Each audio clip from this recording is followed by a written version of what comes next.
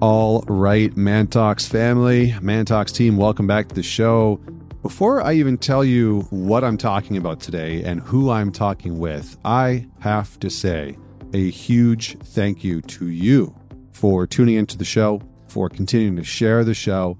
We have grown so much over the last few months. Every single month, we're up 10%, 12% month over month. And that is because of you. That is because you are sharing the show. You are subscribed. You are not only sharing it, but you're leaving us a rating on the platforms that you're listening to. And so I just wanted to say thank you, because without you, the show wouldn't grow. And the reality is that there are hundreds of thousands and millions of podcasts out there. It seems like everybody these days has a podcast. There's some funny memes about that I'm not going to get into right now. But, we are in the top 100 consistently, in the top 50 consistently in Canada, United States. And so I thank you for sharing, and I hope that you continue to do so. If you find an episode that you're like, damn, I love this episode, please know that it goes a long way to sharing that episode far and wide with the people that you know will enjoy it.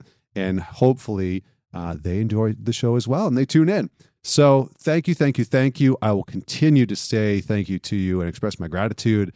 And quick note, if you have a topic, a theme, a question that you would like for me to dive into, if you have something that you're like, you know what, I would love to hear Connor dive into this topic with a very specific guest, or to just hear Connor dive into this topic, message me on Instagram at ManTalks, or email me, info@mantalks.com, and let me know what guests you think I should have on the show. Is there somebody that you think would be great for me to interview? And let me know if there's specific questions or themes or topics that you want me to get into. Okay, with that said, let me tell you about my guest today. His name is Figs O'Sullivan. Yes, that is his real name, Figs O'Sullivan. And yes, he is Irish. Figs was bred and emboldened in Dublin, Ireland, and immigrated to Marin County in San Francisco area in 1994. He was drawn to psychotherapy and self-exploration to better open, move through, and heal his own emotional pain and suffering, and was the last in his family to do so, as his father was an experiential therapist in Ireland. His mother was a social worker and probation officer, not prohibition. Prohibition would be very interesting. I mean, we'd be back in like the 1920s. Probation officer, and his sister is also a psychotherapist in the Bay Area. He has done a ton of work in immersing himself in the study of existential psychotherapy, spirituality, body-oriented, somatic modalities, and the therapeutic expressive arts such as drama and dance as ways to uncage life, access inner wisdom, and build capacities for growth and transformation. And he also has a master's in counseling psychology. He has extensively studied Gestalt awareness practice, emotionally focused therapy, which we talk about in this show, as it pertains to relationships, as it pertains to moving through conflict. He's done imago work, collaborative couples therapy, experiential psychotherapy for couples, Gottman's work, and more. So he is educated when it comes to therapeutic modalities. And what we talk about specifically in this podcast is conflict in relationship, why it happens, why reoccurring arguments happen, how to move through those arguments, and how to look at healing modalities differently, how to understand the complexities of problems and challenges that arise in relationships from a different viewpoint. And I like his viewpoint. It's very interesting. He's also pretty damn funny, which he says so himself. So anyway, thank you so much for tuning in. Without any further delay, please welcome Figs O'Sullivan. All right, Figs, welcome to the Man Talk Show. How are you doing today? Good. Thank you, Connor, for having me on. Yeah, pleasure to have you here. And I have to ask, is Figs short for something? It is. Figs is a nickname. I'll tell you, this is the joke I always pull on people. I'm terrible, right? I always tell people Figs is a nickname because my real name is too difficult to pronounce. Right? Which is? John. John, yeah. Yeah. So I always do that to people. People are always like, you can see their brain getting all foggy. But no, my real name is Fiachra. Wow. And so it's an old Irish name that now old Irish names are back in, but like I was born in 1971 when, the Irish felt there was more shame and like being like Irish culture wasn't, Riverdance hadn't happened yet. There wasn't there, which now, of course, has gone the full other way around. That it's like, oh my God, do not show me a greasy chested man dancing ever again. But you know what I mean? Like, so Irish names weren't actually that common back then. So, yeah. Well, it's a wonderful name. Both Figs and I don't know how to say the other one. Can you say it again? Yeah, don't worry. Fiacre. Beautiful. What does it mean? You say it very well. Well, that's a funny one too. Of course, before the internet, like I was always told there was no direct English translation. So that was the line. But now you look it up on the internet and it either means raven or battle king. Oh, well, Battle King for sure. Exactly. It depends which day you get me. Yeah, exactly. I'm going with Battle King. Which, by the way, my son is on his way. I've got a almost 5-year-old son, and he definitely seems to be on his way to like become a Battle King. That's he seems to be his mission in life already. Nice. Yeah. Well, I have a 15-month-old and his name is Code, Code, nice. Code, and I call him Code Dragon because he's just this fierce little creature that there's no other way to describe it. He's exciting. Just a fierce little dude. Okay, well, I digress. Let me ask you the question. What is, tell the listeners a story about a defining moment in your life that made you who you are today? Yeah. Well, look, it's interesting. I feel like I'm in a defining moment of my life right now. Like literally right now, this period of time in my life, I moved to, my wife's from Hawaii. We moved to Hawaii in 2020 because of a family emergency. And, I wasn't sure what I was going to do with myself. Like it was too bloody hot. All I wanted to do was sleep. And my wife signed me up for outrigger canoe paddling. But wow. Look, she literally signed me up. She's like, Figs, you got to just stop having siestas all day long. This is ridiculous, right? And so I literally thought she signed me up for some recreational, like I was going to be out on a canoe and having like a sightseeing. But I'm actually part of like a competitive outrigger canoe team. I have to paddle 15 hours a week. And then I have to train another 15 hours in the morning because you're supposed to get fit to paddle, not paddle to get fit. And I'm competing to be in boats. And like, I just raced on Sunday. I'm giving it everything I have. No room, no sandbagging. No, if I don't try that hard, it won't hurt that much to not be picked. And I'm 51 years old. And I would say this is the first time in my life, it's embarrassing, to be honest, that I've just given to a physical activity, everything, and not given myself a way out. And I'm scared out there. Like we go out in the open ocean, right? There's racing, which is just half-mile sprints, which is, safe enough. But the rest of the time we're going 8 miles, like going around, like in the ocean, riding waves. And so I have to face being terrified. I have to face not getting picked on the team. It's like a family. There's all the dynamics. I'm physically exhausted and I'm just being worked in every possible way right now. And it's amazing. I love that. That's a good defining moment. Well, we'll have to have you back on next year if you've survived, we'll have to have you back on next year and hear how this defining moment that you're in has played out. But sometimes those physical experiences can teach us a tremendous amount about who we are and, face our edge, face our fears, all of those different pieces.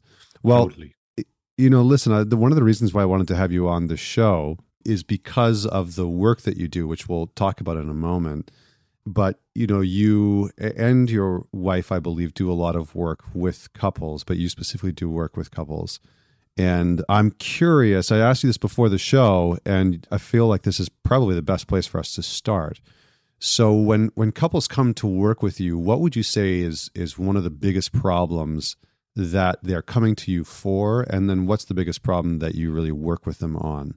Yeah, so the biggest problem that people come to me with is that they don't realize that the problem that they're confronted with is not actually the biggest problem. It sounds weird, right? So most people think they're going to come to me because there's whether there's an affair, money, problems, who does the housework, where are we going to live, Why do they eat with their mouth open? I don't know. Like, they think whatever, big or small, like, they keep putting posters of Jennifer Lopez in their man cave. Like, whatever they think the problem is, that's not actually the problem. The problem is the emotional process that's happening inside of each person individually, and then that they're co-creating with each other when they are talking about that particular problem they think that needs to be resolved. So I'm always trying to help people like be inside and understand deeply what the emotional process that is happening is underneath the problem. Okay. And so your work is specifically around EFT, right? Emotionally focused therapy? Is that correct? Exactly. Yeah, that's the main model I use. Can you maybe just give some context for EFT for the listeners that may have or may have not ever heard of it? Yeah, so the first and most important thing is it's a roadmap, right? And it's a relatively simple roadmap. And so the first thing we're trying to do is help two people that have got two separate narratives of what's going on, right? And those narratives are usually some version of, partner/spouse. Number one thinks our relationship is struggling because you, partner, spouse of mine, are limited in some way. And then, so they have their story, right? And then their partner has another story, which is, thank you very much for telling me. I actually think our relationship is struggling because you don't have your act together, right? And so they have these two separate stories. Now, interestingly enough, they're probably both right. Right? You know what I mean? They're both right and they're both wrong, right? At the same time. And then the first thing I do is help those two stories where there's smoke, there's fire, right? Like that there's actually a lot of truth in what they're both saying. But as long as they're two separate narratives, everything is going to go really badly. So I just help them combine those two stories into one shared story. Interesting. So that we go from these two subjective experiences into one shared systemic experience about what's going on. Because if we can do that now, the system is the problem, not me or not you. And that's actually, to be honest, like that's the revolutionary part of emotionally focused couples therapy. We're not trying to help people feel better. We're trying to help them really see and understand what's happening and then feel their feelings better. And if we do that really well, it just changes everything. Right? Like if you can help people go from, listen, I have to have my armor on when I'm talking to you because you're going to hurt me. And the other person, well, I got to have my sneakers on so I can run away very quickly if I see you move towards me. Like to actually know, wait a second, we're both scaring the hell out of each other. And totally understandably, now the person can take their armor off and the person can take their sneaker off. And now the same problem is here, but they're now equipped. They have the resources to be able to come up with a solution to that problem. Right. So I don't know if I explained that very well. No. Okay. It's perfect. Yeah. So sorry, that's the first part. And then the second part is if we can get people to that place, look, we're both vulnerable people. We scare each other because we love each other. We call that de-escalation. Then we can have the vulnerable part in both of them reach out and ask for their needs to be met. And now the other person, because they're not covered in armor, they don't have their sneakers on, they'll actually have the resource to be able to love their partner. And so they're going to get the actual love they've really longed for all along. And we do that in both directions.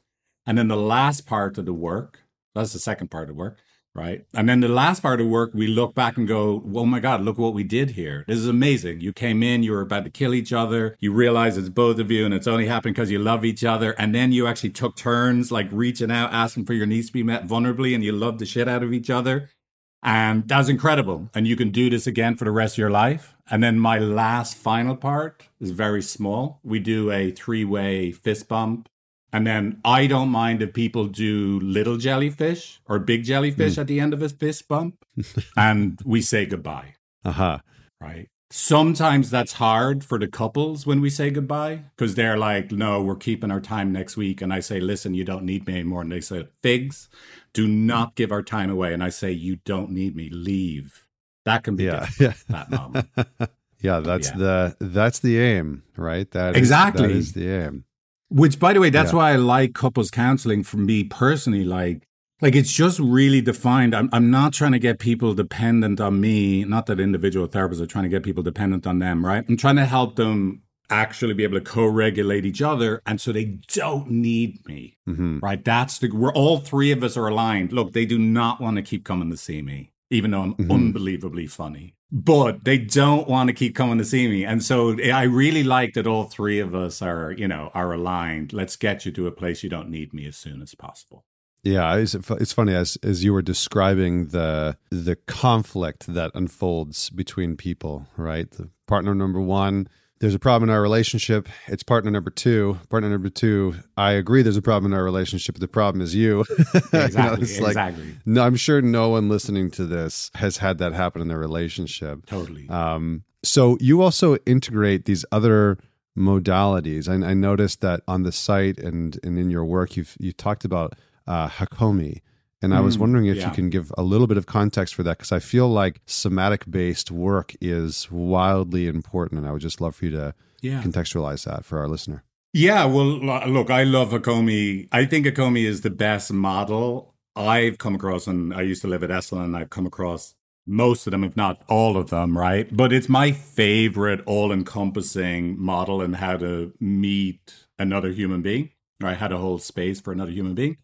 And in short, what you're trying to do is help contact someone where they are right now, and then invite them to study what that is right now, for no other reason that like your life force is happening. Like your life is actually happening right now, right in between stimulus and action. This is your life force. Your life is happening, and we want to try to help people. Like, can you notice, look, if you're sad, let's be sad right now. Let's study being sad. And then if you're willing to study being sad, then we're going to get you immersed into being sad. And now that you're immersed in being sad, we're going to listen really closely. And what do we notice it's actually like down here when we're sad and we're not trying to get rid of it, make it bigger, smaller. We're not going up in our head. We're not even trying to find meaning. Like, what do you notice? What does it feel like in your body? Is there a sensation? And then is there color? Does it bring up an image, a memory, an impulse? And so then we just try and stay in this moment of pure experience and pure research of this present moment until meaning arises.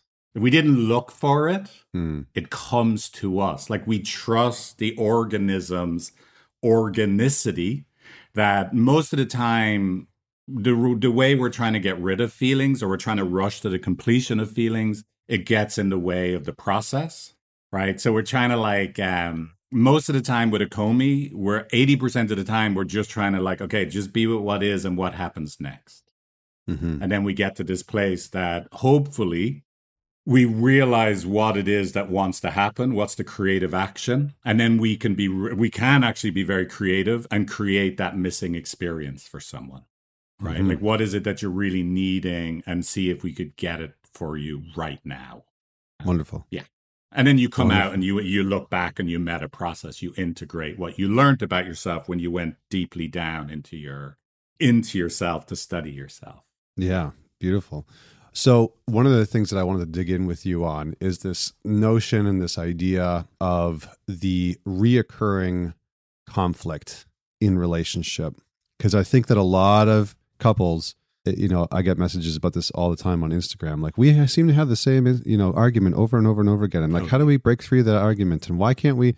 And so when you're working with a couple and they have the same reoccurring argument in the relationship, what are some of the reasons why that reoccurring argument is happening? Like, what's going on underneath those two individuals that conflict continues to happen over and over again? Yeah, so the reason people have the same argument over and over again, because it's not about the topic itself, right? It's the deeper underlying love needs that are being touched and vulnerable experience, right? So all of this is based on one theory, and that theory is attachment theory, and I'm sure it's come up, right? And so basically attachment theory is the best theory we have of what love is.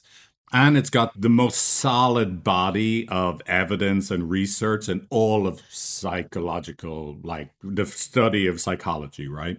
And so, in short, we're all subject to the needs of being attached, emotionally bonded from the cradle to the grave.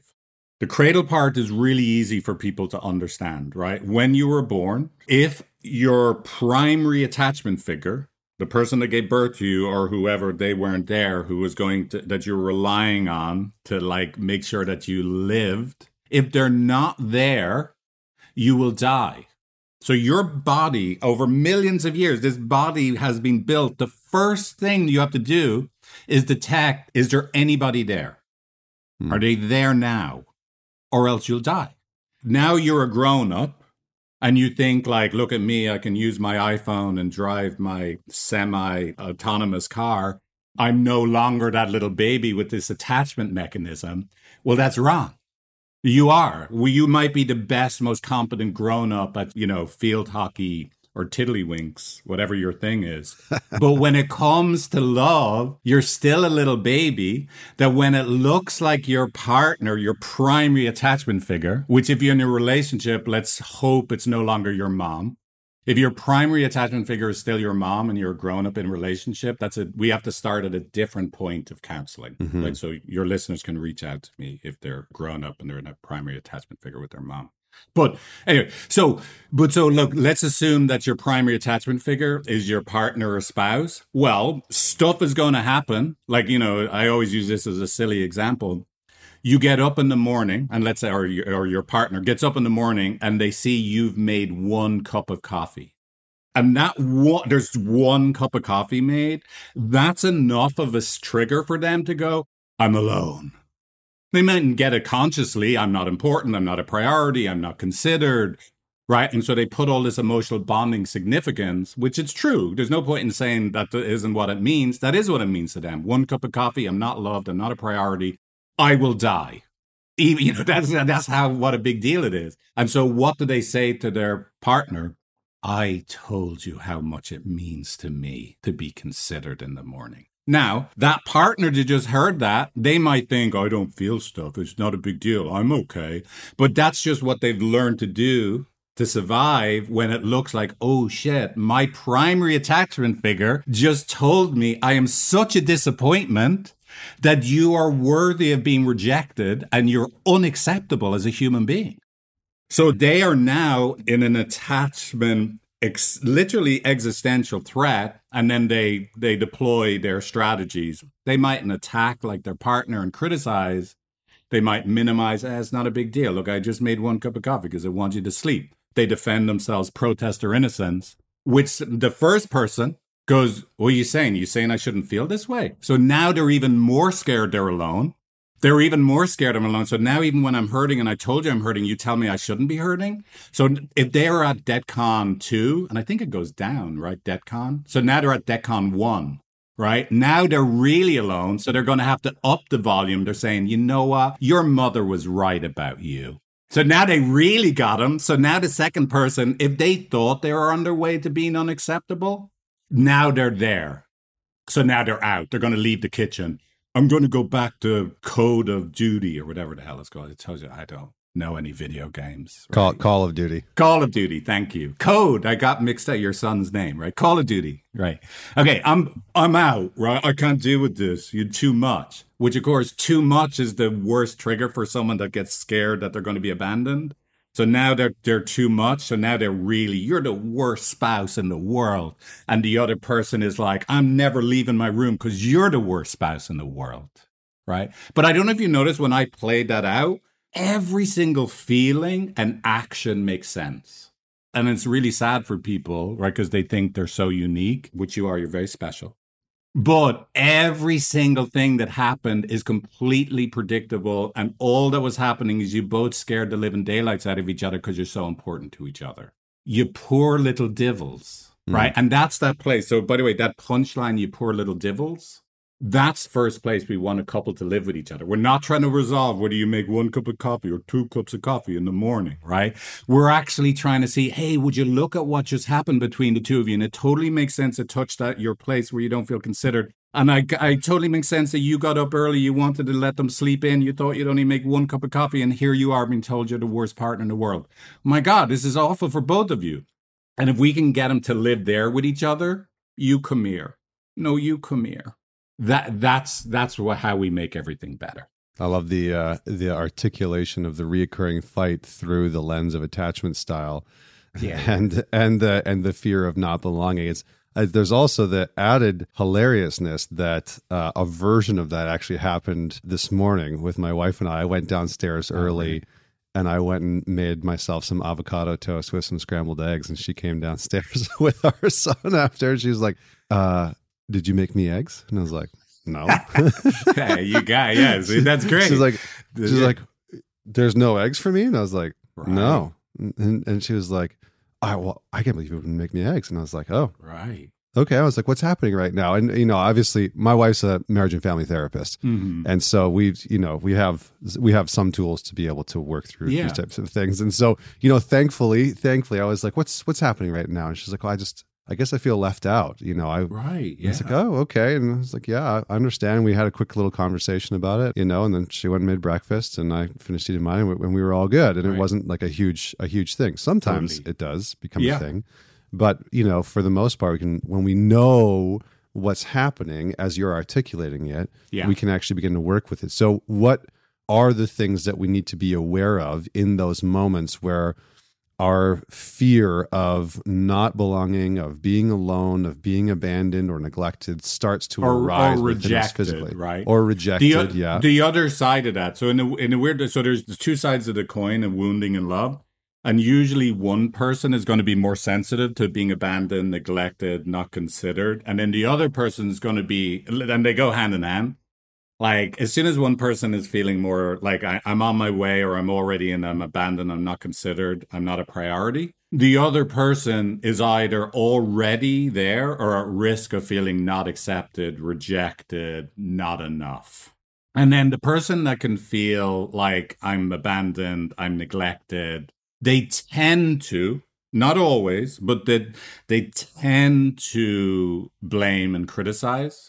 Now, again, they tend to point out, even if they do it really nicely. I noticed you're eating eggs and avocado toast and I'm not, right? Like you didn't they go, look, what did I say? I didn't do blaming and criticizing, but if we really put it through a, Silicon Valley hot dog, not hot dog, is this a blaming statement or not a blaming statement, right? You didn't make me eggs and avocado toast? Exactly, right. So they're going to Exactly.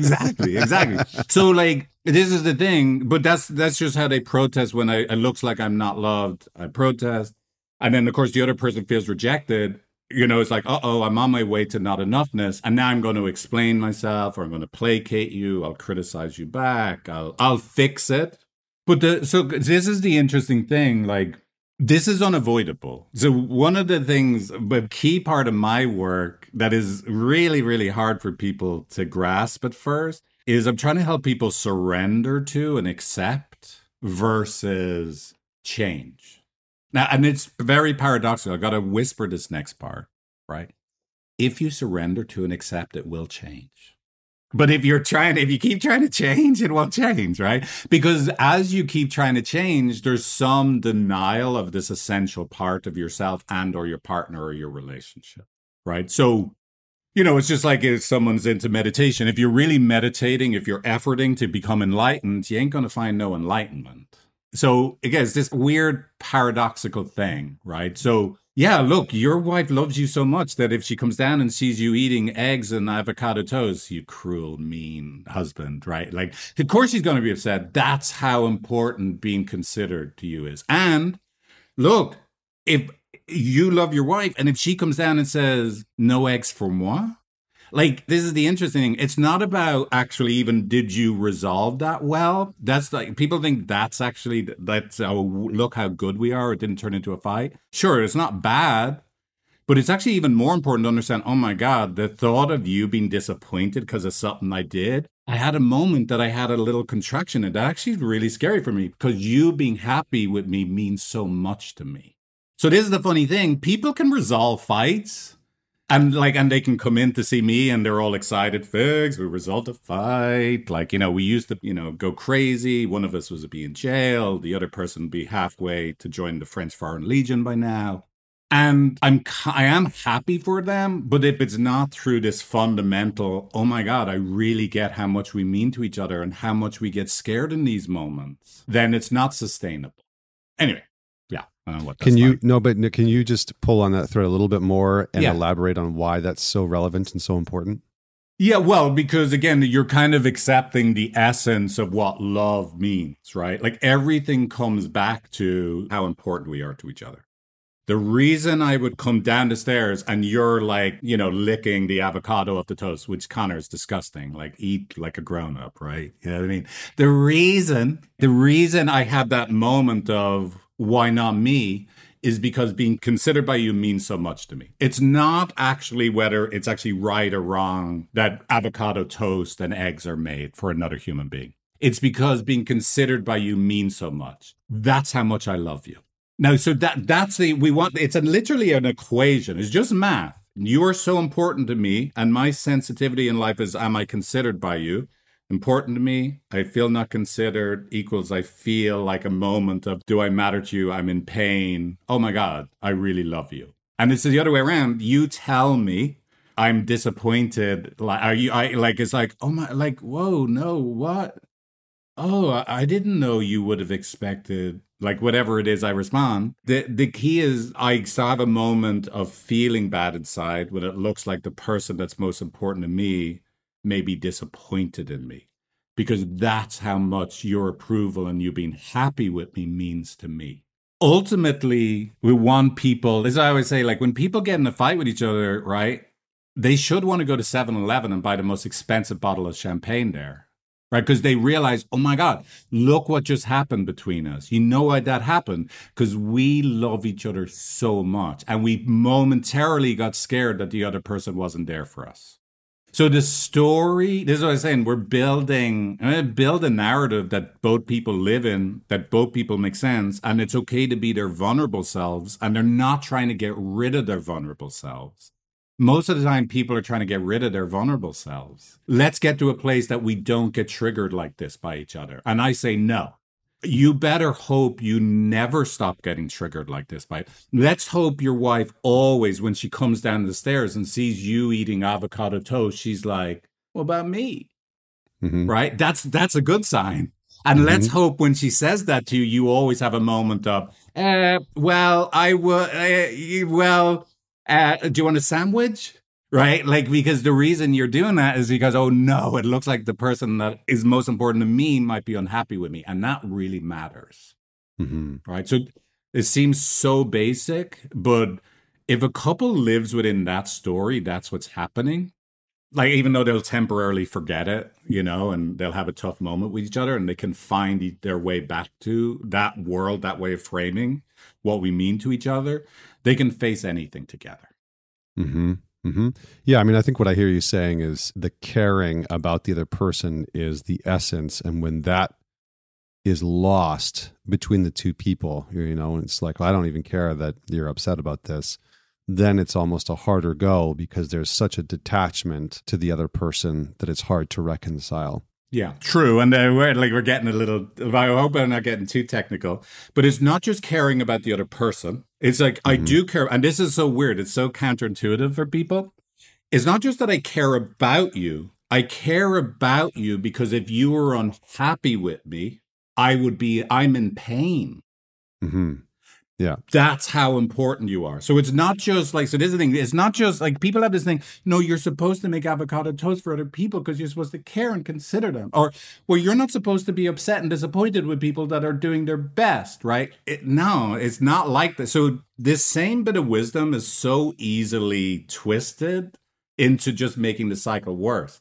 No, listen, I really care about having avocado toast when you're having avocado toast because being included with you is everything. It's everything. I hurt when I'm not included with you because you and I being a team, this is the baseline of my existence. And the other way around. And I make exceptional avocado toast and scrambled eggs. There's also that. Yeah. Right. There's also that, right? You've been living in New York City and you've become obsessed with avocado toast. We can't hold it against you. Connoisseur, after spending some time in Los Angeles. I mean, it's just, oh my God. It gets in your veins, that avocado toast. Exactly. All of the top avocado toast cities. But and look, the other way around is the biggest takeaway, and I know this is such a small, silly example, like if I was you, it's easier to get it in bigger things. Is like, oh my God, the thought that you could have felt disappointed or let down or not considered by me having avocado toast. Like I actually can access where that hurts. That's scary for me because Mm. you being happy with me really matters, right? It really matters. Hmm. Those two people, and they're connected to that together. Like, wow, damn, we love each other. That now they're ready to face whatever comes next. Hmm. Yeah, well said. There's a couple different ways that I kind of want to take this conversation now, but I feel like maybe towards intimacy is a good way to go. I was going to initially inquire about when is too far gone, because I think I have a lot of people that sort of ask the question of, how to know when to go, how to know when to continue to work on it, how to know when it's, et cetera, et cetera. And so I don't know if you want to touch on that or move into I'm very intimacy. happy to talk about that. It's a big question, and I think I'm curious to get your perspective. Well, so here's the short of it. Have you ever really, really worked with someone that actually knows what they're doing on trying to see the systemic view? Like so let's say the two of you, and then a third person, the three of you being like scientists to go like, wait a second, what is it that's actually happening between us when we fight? What has been happening for the last year, 10 years? What was it then? What is it now? What is the way, I'm just using the coffee. So the coffee, only one copy, it touches the not, like I'm not loved. I criticize. You criticize, it makes you feel not enough. You defend yourself. And then really seeing it like, holy shit, we both make sense. And what happens between us makes sense. And then someone that then holds you in that place, because that's that place. We're not going to try and make it better. You really see it. And you could have empathy and compassion for both people. Now, if you live there, now let's decide from there, is this too far gone or not? Right? Because that's a threshold. So in a way you could say, I bring people to this emotional experience of empathy and compassion for self, three entities, self, the other person, and then both of you together. And then we live there. Now it'll be an organic decision. Are you going to fall into each other's arms? Oh my God, I get it now in a way I never did before. And I love the hell out of you. Both of us. Or are you going to fall the other way? Oh my God, it's so sad that we see what happened and it's too much. I don't want to keep going. But let's make that decision at that deep emotional threshold, not this cognitive where you're going back and forth. Are we going to try and make it work? Not make it work? That's not the place where the answer comes from. Yeah, it's interesting because I grew up in Northern Alberta, and in Northern Alberta in Canada, the idea was, if a relationship needs therapy, then it's probably already too far gone. Right. And I sort of came from that old school mentality that like if the relationship needs therapy, it's already fucked. And so you should probably just go and move on from there. And so I'm actually going to I'm going to ask you to steelman the argument against that.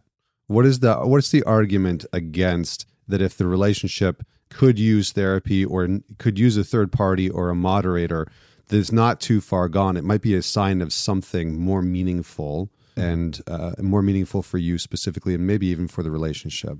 You kind of said it. Like, we live in a world where the story of how you're supposed to feel in relationship, the story of how you're supposed to be yourself, the story of how your partner is supposed to be is so fucked and insane, right? That I would say it's actually essential that you find someone or some process that helps you see the insanity, right? You're not like, again, if let's say everything I said is true, that means if you love each other, you're definitely going to scare the shit out of each other. And when people are scared, they fight, flight, freeze, placate. And when you're on the receiving end of someone else's fight, flight, freeze, placate, you're going to freak out and you're going to return fight, flight, freeze, placate. Some version, you're going to say, no, I'm not fight, flight, freezing. I just like video games, right? Or like, I'm not blaming. I'm just helping them realize what they should do, right?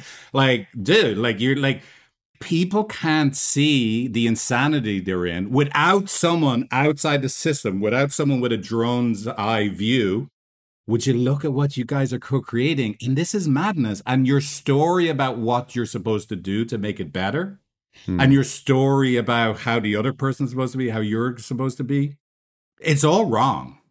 So this is the crazy thing. When people actually first hear this stuff, like in a session, you can literally see their bodies just relax. Oh my fucking God, thank God there's not something wrong with us. This is so sad. Most people are living in a world that they think there's something wrong with them, there's something wrong with their partner, there's something wrong with us. And it's the furthest thing from the truth, right? So it's insanity, right? It's insanity. It's crazy, right? Well, I think that most of us haven't been taught how to. Most of us haven't grown up in environments or families or systems, as you'd say, with really strong, stable attachment styles. You're right.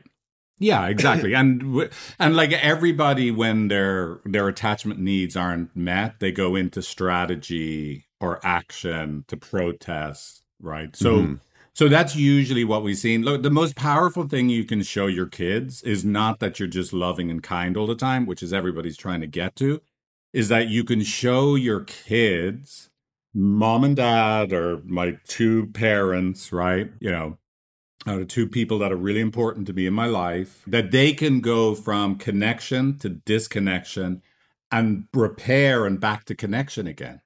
The most powerful thing you can do as a human being is you can go from disconnection back to the connection again. But most people are obsessed with staying in connection. That's not actually what the work is. If you love each other, you're going to get disconnected because you're so important to each other. You're going to scare each other. So now that's when the work actually begins. The work actually begins is, how do we get back into connection? Can I give me and you a chance to repair, even though I just got scared and I just scared you? Right. Yeah. And can I learn how to repair, because I may not have had a chance to do that in my childhood? You know, well, you definitely, that's the beauty about relationship, is you're almost guaranteed to get into a place that I just got hurt by this person that means so much to me, and I don't want to give me and them a chance to repair again. Whether that's for 5 minutes, 5 hours, 5 weeks, the rest of your life, you're going to have this growth opportunity. It's not actually there's a problem in your relationship. It was guaranteed to happen. Right. And now, are you going to go into strategy? I'm going to blame, criticize, shut down, pull away, protect myself. Or are you going to go on a bear hunt and go right through the middle of the river, right? No way over it, no way under it. Ah, damn, we got to go through it. So what are some of those key components? I know you've been alluding to them and talking about them along this, but what are some of those key components for a couple who is in the repair process? Like, what does repair look like after conflict? Well, the order of things matters, right? So let me just obviously these are all mushed up into one, but let's just say conceptually, just very simply, bullet points, all right? And this is something you just have to practice, and we have to do it over and over again, right? 1, it's both of us. It's not a me or you problem, it's both of us. Why are both of us in this difficult moment? We're both hurting. Why are we both hurting? Because we friggin' mean so much to each other. What do I do when I'm hurting because I'm disconnected to you? I protest in a way that's, even though it makes logical sense the way I protest, it really hurts you.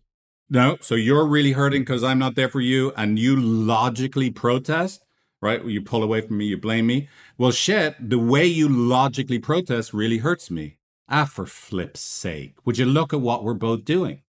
Then from that, now we're two de-escalated people. I'm just a second ago I was Medusa, and a second ago you were just a cold-faced rock. Now we're two little field mice that are just both hurting because we lost each other. Now we can be a comfort and a resource to the little vulnerable ones inside of each other. Where did you get hurt during that disconnection? Right here. How about you? Yeah, right here on my elbow. Come here. Let me snuggle you up. That was a scary fight, wasn't it? It looked like we weren't there for each other temporarily. Yeah. Everything's good again. But here's the thing. It's a temporary place because you're still that important to each other. Tomorrow you'll go to ice cream on your own because you had an hour off, and you'll come back to the house with your favorite 1 cone of coffee, right? And your wife's going to be like, Connor, did we just talk about this with the eggs yesterday? Like, what the hell, right? We're just going to have to go through it again and again and again. But that's it. No, I appreciate that. Because I think it gives some context and some direction for what that repair process can look like.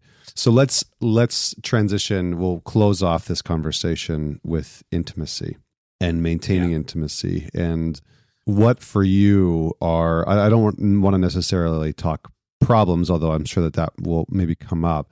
But what for you are some of the foundational tenets of really healthy, vibrant intimacy within the context of a relationship? Okay, yeah. So here's the way. Look, I'm what would be called an emotion first, sex second therapist, right? Some people are like, like let's resolve the sexual things that are going on, and that'll touch on the emotional stuff. And I'm more, if we resolve the emotional stuff, we create emotional safety. That's the platform on which we can then like have a healthy sex life, like intimate sex life with each other. And so from this perspective, then that I kind of approach it. All the same things are true, but magnified often for sex. If you're likely to feel I'm not as special to you, I'm not prioritized, I'm not wanted in regular emotional life, you'll probably feel that 10x with sex. If you're likely to feel not enough, unacceptable, oh shit, maybe I'm not going to perform to a point that my partner desires, you'll likely feel that 10x with sex because people wrap sex in a lot of emotional bonding significance. Now, by the way, it's also true that people flip. The person that, why won't you talk to me, come like snuggle me, like emotionally, is the person that is like, oh, I think I have a headache with sex, right? So anyway, so people can flip. Like you can literally be in an inverse cycle. The emotional cycle and the sexual cycle are inverse, but I don't get too complicated on that right now. But so then here's the way we would approach how to have a good sex life if all that is true. We want to first create a container, a space where the person inside the relationship that could feel abandoned could be an abandoned person. I don't feel wanted. And we're not going to try and make it better.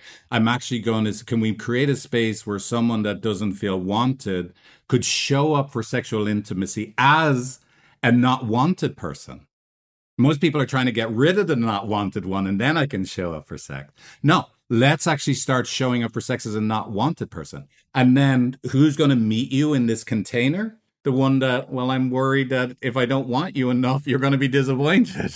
So the two people we eventually want to have sex with each other are not, I always say, my wife and I, when we met, my sexy self got together with my wife's sexy self. We met at Esalen, naked hot tubs, dancing through the night, massages over the ocean, right?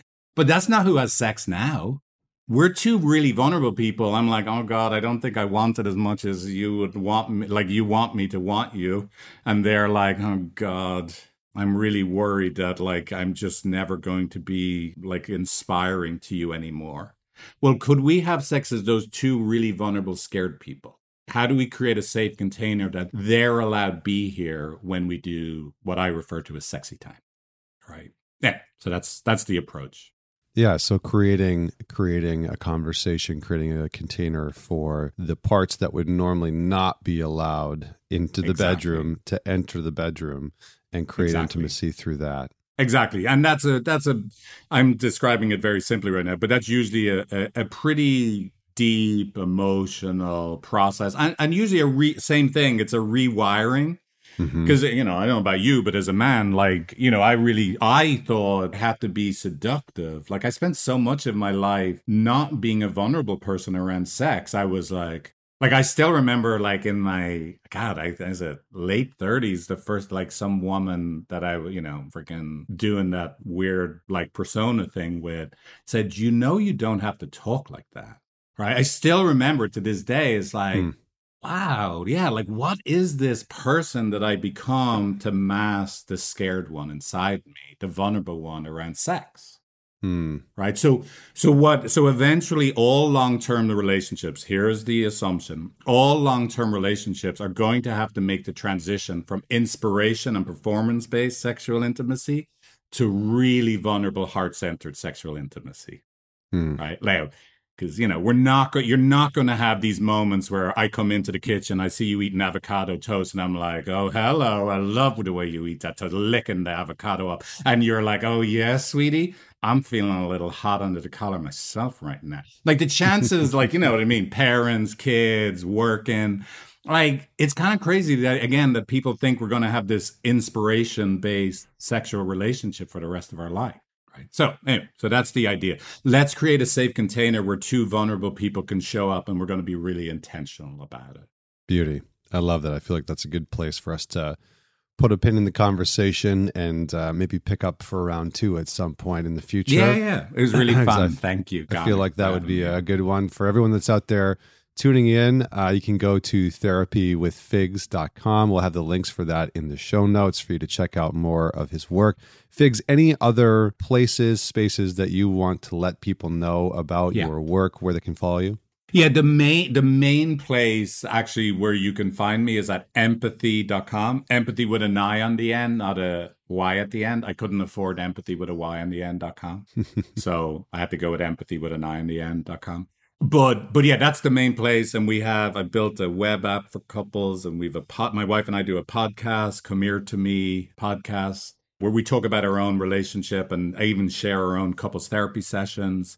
And then we provide couples therapy and individual therapy. We've got right now, I think it's 25 therapists that I and my wife train, and we're model loyal. But so that's it, empathy.com. Thank you. Outstanding. Yeah, I appreciate it. I appreciate you coming on the show. For everyone that's out there, this might be a good episode to listen to with your partner if you're in a relationship, or a good one to bookmark to listen in the future with a future partner. So thanks for tuning in. Don't forget to share the episode. And until next week, this is Connor Beaton signing off.